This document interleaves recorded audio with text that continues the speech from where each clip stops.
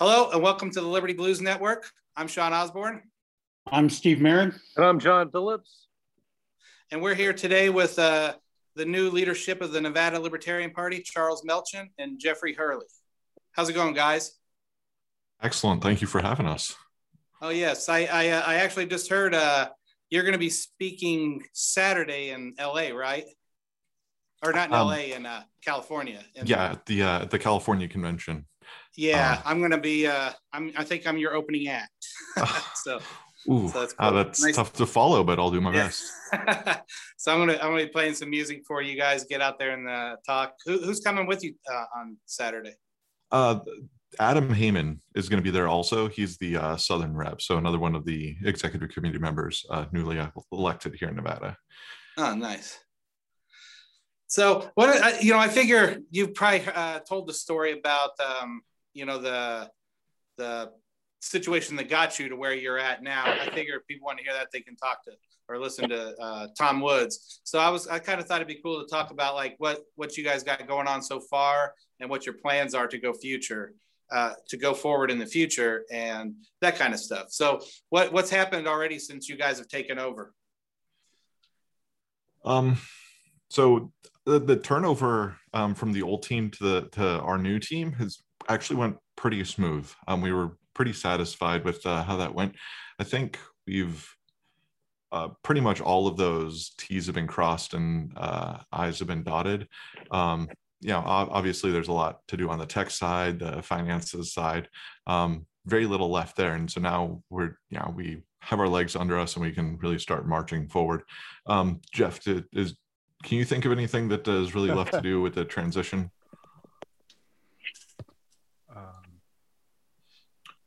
Can you hear me? Hear me at all? Okay, sorry about that. The only thing we should have left outside, I mean, we got the initial transition done. We still have to work on branding. We still have to work on, getting the website cleaned up.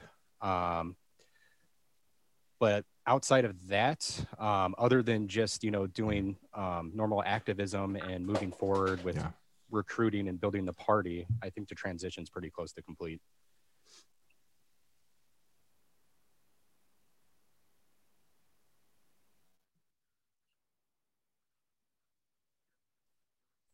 Mm-hmm.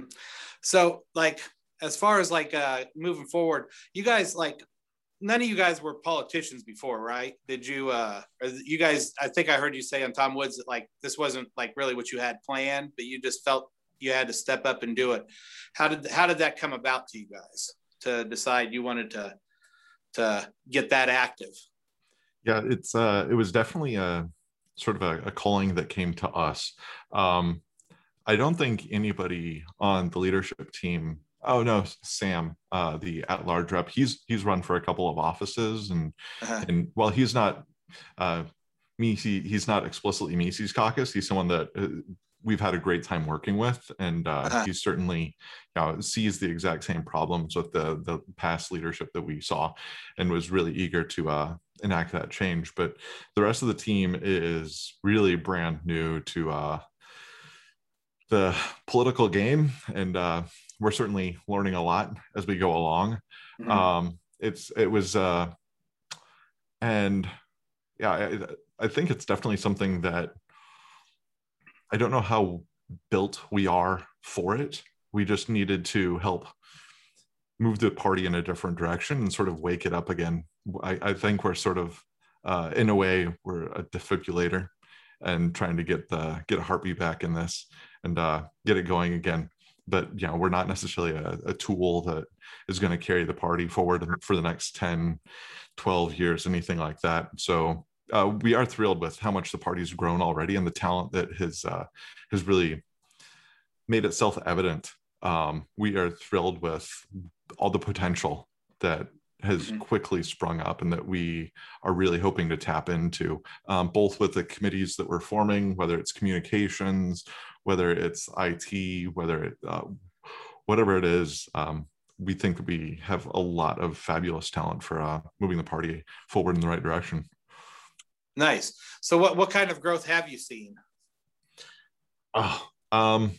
So I've mentioned it a few times, but 2 years ago, the 2019 state convention, there were 17 credentialed people at that convention, which in a state with 20,000 registered libertarians is appalling, honestly. Yeah. Last year in 2020, when we first had like real Mises representation at the state convention, there were about 10 of us and about 30 to 35 people at the convention total. And no, in no small part, a lot of that had to do with people. It was a general election year, which is really when interest in these sort of things spike. Everybody was interested in being a delegate to go to what was Austin at the time. And so, that drew a lot of people out. It's difficult to say how many people would have come if it weren't for the Mises Caucus this year. But we went from having 30 to 35 people last year to what was it, 114 credentialed individuals at this year's. And it wasn't solely Mises individuals that made that difference from 30 to 114, but it was primarily there were a couple different people that were interested in changing the direction of the state party, and they brought some people there, but it was by far all the energy and life was behind the Mises Caucus coming into the state convention. Mm-hmm. What would you say to inspire other people, like in a state where they say like, or even just counties? Because I know a lot of counties all over the place don't have even a state affiliate. Like, how are you guys dealing with that? Like getting one started in the counties that aren't there, or getting active in one that is? Jeff, did you want to tackle this one? I have my own thoughts. I'm happy to follow up on you. So are you speaking to creating like a Mises Caucus chapter in the other counties? Just either actually both would be cool. Talk about like if you were just interested in that, because I know some counties don't have a Mises Caucus there, and then there's also like some counties just don't even have an LP affiliate. So either way, if there's not an affiliate and you're Mises, you're just already there. So I think Kentucky's kind of like that. It's just pretty Mises friendly overall. Right. So whichever way you see it. Well, yeah. Going back to last year, there was a time when we had some people reach out to us from Northern Nevada, and they were already kind of holding some local libertarian meetups, and we got to know them a little bit, and we brought them into the fold. And so we kind of split up the state between Northern Nevada and Southern Nevada. And we really utilized, the Mises Caucus drip system to figure out who everybody is and make contact with them all. And we have a pretty vibrant Northern Nevada, Washoe County, and some of the surrounding counties areas. Few people in Nye County. We have a couple of people in Lyon and in Elko. But there's just, not a whole lot in some of the surrounding counties. There's not a high population there. And then in terms of affiliates, of course, Clark County is the biggest county. We have an affiliate here. We have one in Washoe. And recently they opened one in Douglas County. And I wish I would have done it at the county here, but they had amended the bylaws in the Washoe County Convention to allow the surrounding counties to participate in their county convention until they're able to form their own affiliate.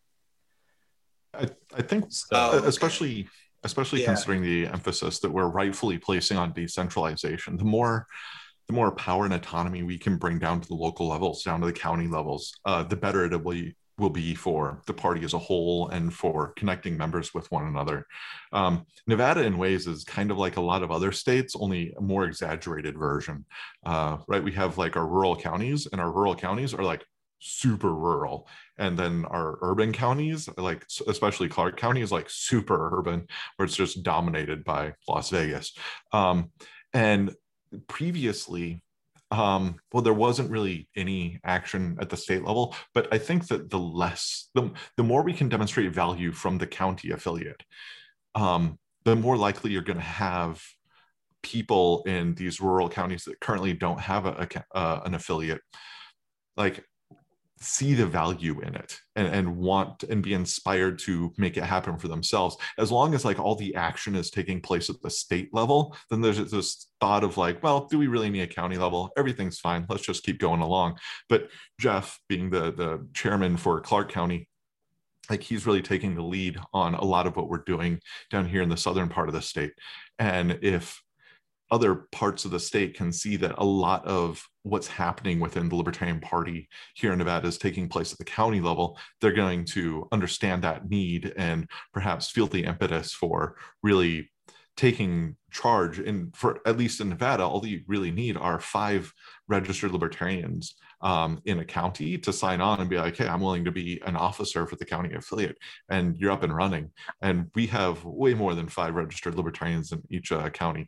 And so at this point, it's just a matter of connecting those people together.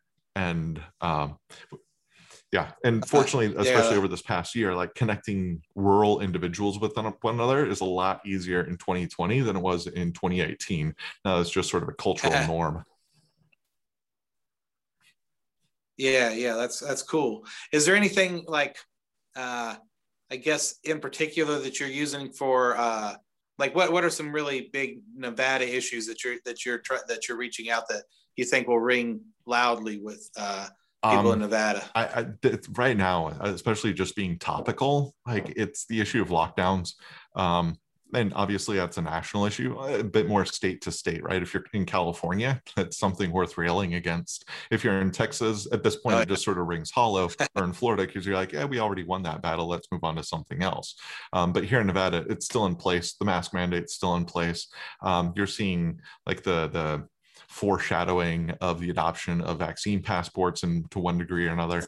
And so I think that those 3 are really the things that right now can be very effective tools for recruiting and activating libertarians in Nevada. And yeah, it's the tiniest of silver linings in a very dark age, where when the same thing will be true when undoubtedly this administration starts up a completely unnecessary and terrible war. Like, at that point, we're like, okay, like, that's the issue. Let's activate all the people who are, and we have plenty of foreign interference that we're currently engaging in, but it's just not, people aren't riled about it the same way they will be once the United States deploys 50,000 soldiers to go protect some country or invade some country, that sort of thing. As far as Nevada specifically, oh man, that's unique to Nevada, I don't know. Jeff, do any come to mind for you? Well, we recently had the SB 292, which is going to hurt any third party in the state, and that's something that we had sent an email out about recently. Everything else, I mean, it's pretty standard. We'd like to roll back, occupational licensing and things like that that affect businesses. Anything we can do to promote entrepreneurship would be awesome. And yeah, just mostly it's the lockdowns at this point, because it's what's done the most damage. That's what's really glaring in everybody's face. And there are a number of terrible pieces of legislation currently working their way through the Capitol. The one that Jeff mentioned, SB 292, that one would adopt straight ticket voting, where you just mark like, hey, I want to vote for all the Democrats on the ticket. I just want to vote for all the Republicans on the ticket, which would absolutely decimate the Libertarian Party. And we have some phenomenal candidates, some phenomenal libertarians that are interested and have voiced an interest in actually running for office and supporting the party, because the guys that run for office, they are really the ones putting in a lot of work and sacrificing a lot of their time and resources to essentially promote the Libertarian Party. And so we're absolutely in debt to them as a party, and need to do everything that we can to support them, so long as we have some nice, quality, passionate, good representative candidates. So that's one of the main things that we're looking for right now, and we need to get squared away in the next 12 months or so. Yeah, that's cool. Well, let's take a little break real quick, and we'll come back, and I got some more questions for you.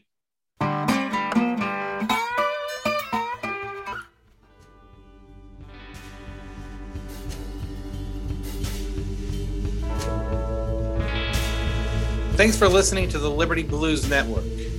Be sure and stay tuned this week for some Libertarian Los Angeles episodes from the California Libertarian Convention in Visalia, California, at the Marriott Convention Center.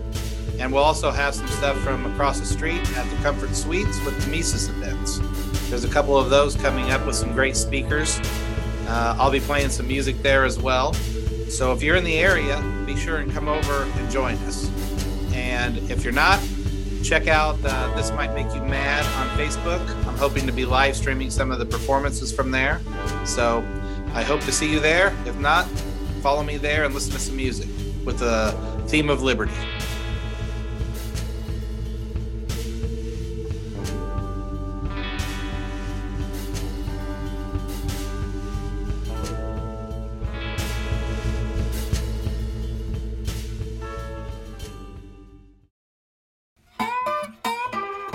All right, well, we're back. So, I've always thought of Nevada as being kind of, it's Republican, right? But I've always thought I had a little bit of a libertarian streak with the, like not having a problem with gambling, being much more open about, prostitution and that kind of stuff, but a little slow on the weed thing. So what do you think about those issues? Like, because prostitution is not legal every place in Nevada, right? Yeah, like what's that like? Like is it kind of like a crony thing where you got it like just certain people are allowed to run this stuff, or like how does that work?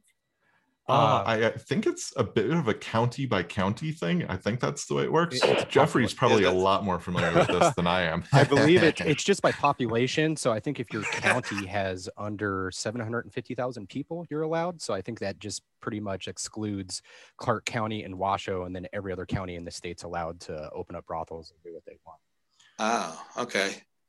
Yeah, because and it hasn't destroyed Nevada, right? The arresting people for victimless crimes. A lot of people think this, this would be such a terrible thing if that happened. What about weed? What's the status of weed in Nevada now? So they finally legalized it by, I believe, ballot initiative 3 years ago. About 3 years ago.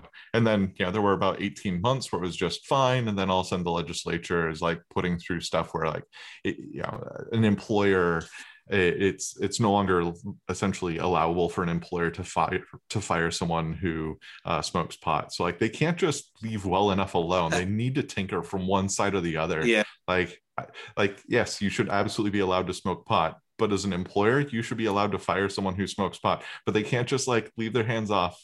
No matter what it is, they need to interfere with it. So, the right to associate. A lot of people have trouble with that understanding of the right to associate.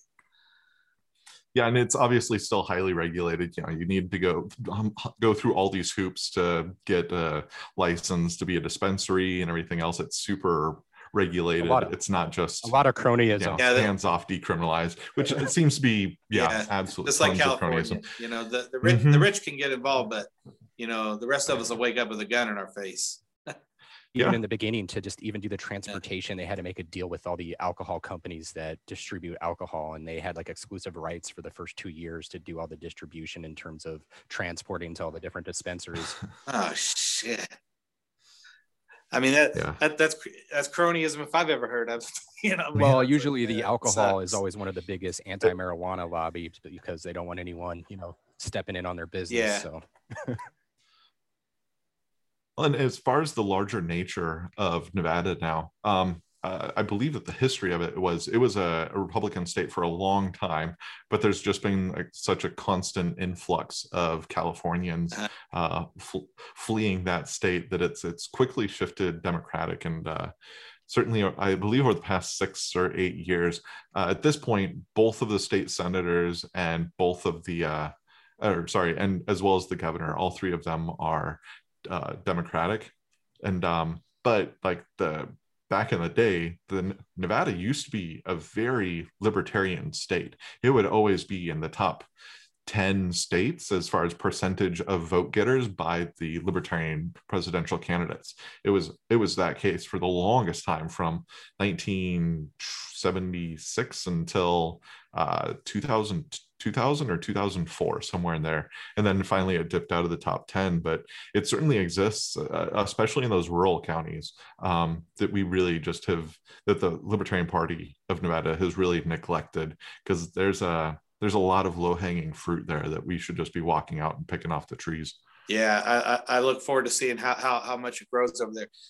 Did John or Steve, do you guys have any questions? So about what you were saying, and Nevada is very rural in the rural areas, and then obviously Clark County is huge. The party that was there before, was that primarily an influx from California and metropolitan in nature, or was that kind of a combination of the rural areas also? As far as I could tell, there really wasn't a lot of rural representation on the previous leadership team.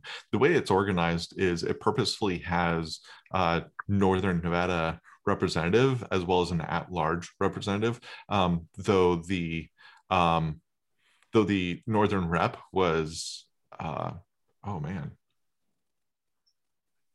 I believe that he was more from Washoe County. He wasn't quite as rural as what one might expect. And the at-large member was from Clark County as well. And so they sort of, to the degree that they had rural representation in their leadership team, it was like essentially bare minimum at best. I feel that we're taking a step in the right direction.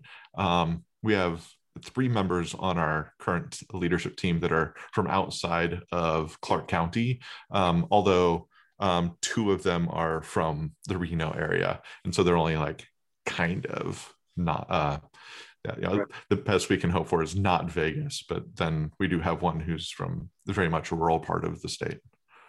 Washoe County, that's where Reno's at, right? That's correct. Yeah, Washoe's Reno. Yeah, the previous leadership didn't really express any interest in supporting any candidates in any of the rural areas, because we had 2 the last election cycle, and the state party didn't even reach out to them, didn't want to help whatsoever. So, yeah, I'm sure that'll help a lot. What's the population of Nevada? Ooh. Yeah, like 3.5, something like that. Yeah, roughly 3.5 million, I think. Yeah. All right. Shit, I was going to ask something else. Oh, yeah. So you guys got the convention coming up next year. So that's going to be wonderful. So yeah, that's exciting. Yeah. That's great. And we have so that's going to be up in the Reno area, and we have such an incredibly strong team up there. We are really enthusiastic, and they're already doing what they can to prepare for that. They're definitely going to need to get into contact with other host states, host cities, to see what role they can play, what they can expect. So obviously New Orleans, Orlando, just reach out to them and see what we can do to really prepare for that. But yeah, the sooner we start getting ready for that, the better, I feel. Yeah, that's going to be really sweet. I can't wait to see the speaker list you guys have. It's going to be wonderful. Yeah, it's going to be a good time. Yeah, if you guys need any music, man, hit me up. I'd love to come play. All That'd right. be fun. I'm always looking to add some good music, libertarian themed music to things. We have a fair number of musicians that have really taken an active role in the Mises Caucus here over the past year. So nice. At least 2 like full-time guitarists. Yeah. As well as a couple others, I think. So you'd fit right in. We definitely need to get everybody connected. Yeah. We should have a Libertarian Party musician caucus. Yeah, that'd be great. Because I really feel we need to have our message represented in all kinds of art. Music, film, documentaries, everything. And somebody's got to counter all the crap that's out there. Absolutely. We were talking about holding a MECOC stock. That's cool. So did you guys have any other messages you'd like to toss out there before we wind up here? Go ahead. I was just going to say, come and find us.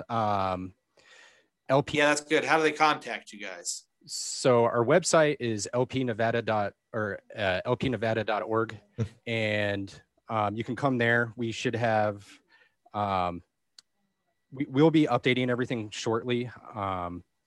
You can find us there. My email is jeff.hurley@lpnevada.org. So if you want to contact me directly, but we've been holding socials. We're on, we have a Facebook group. We have Twitter. Just come find us and come turn out and start coming, meeting up and coming to our events. And then we can, you know, tie you into all the other plans we have and everything we're planning on doing moving forward. Nice. You know, I did have one other question I meant to ask you guys. As being from Nevada, you know, libertarians talk about atomic energy a lot and building power plants. What, like, and I know they always want to dump it in Nevada. Like, how do you guys feel about nuclear energy and that aspect of it? Yeah. Because I'll be honest, I'm ignorant about the whole thing. So I don't know how it is with modern technology. So actually growing up, my dad, he was a security guard at a nuclear power plant up in Washington State. And so, yeah, just through osmosis, right, being exposed to it on a constant basis, it's something that I sort of took interest in. And so they've essentially mothballed Yucca Mountain, which I find extremely frustrating. And this is actually true. Like, of all the things that the previous leadership was good on, this is one of them. Is they did everything they could to beat the drum of the need to expand nuclear power, which they're 100% correct about. It's such an incredibly winning issue for the Libertarian Party, especially as, you know, the issue of climate change is, you know, whenever that really comes to a head, which obviously over the past almost 18 months now, it's really taken a back seat, rightfully so, to other issues. But, you know, as things die down, that's going to come back to the forefront, and we need to be able to provide like a solution to the perceived problem. And that solution is, you know, a very reliable source of power that has zero emissions. And if we just open up, you know, the Yucca Mountain waste facility, it'd be incredibly safe to store the little amount of waste that nuclear power plants create. And so it's frustrating. The governor right now, Sisolak, he's stated very clearly that so long as he's governor, no nuclear waste is going to enter the state from any other state, which is. But at the same time, he likes to talk about, you know, climate change. We need to save the environment, but heaven forbid we actually use like this phenomenal source of power that's right at our fingertips.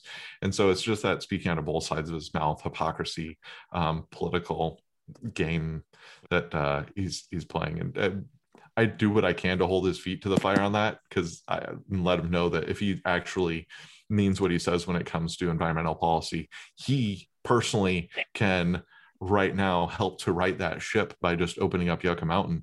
But my understanding is between the Obama administration and when Harry Reid was the Senate Majority Leader, they collaborated to kill the Yucca Mountain project. And so it'd take a drastic turn of events both here in Nevada and in Washington, D.C. to really turn that around. But yeah, there's always hope. And if we can get a libertarian elected in 2024, we can solve some problems. Yeah, that's right.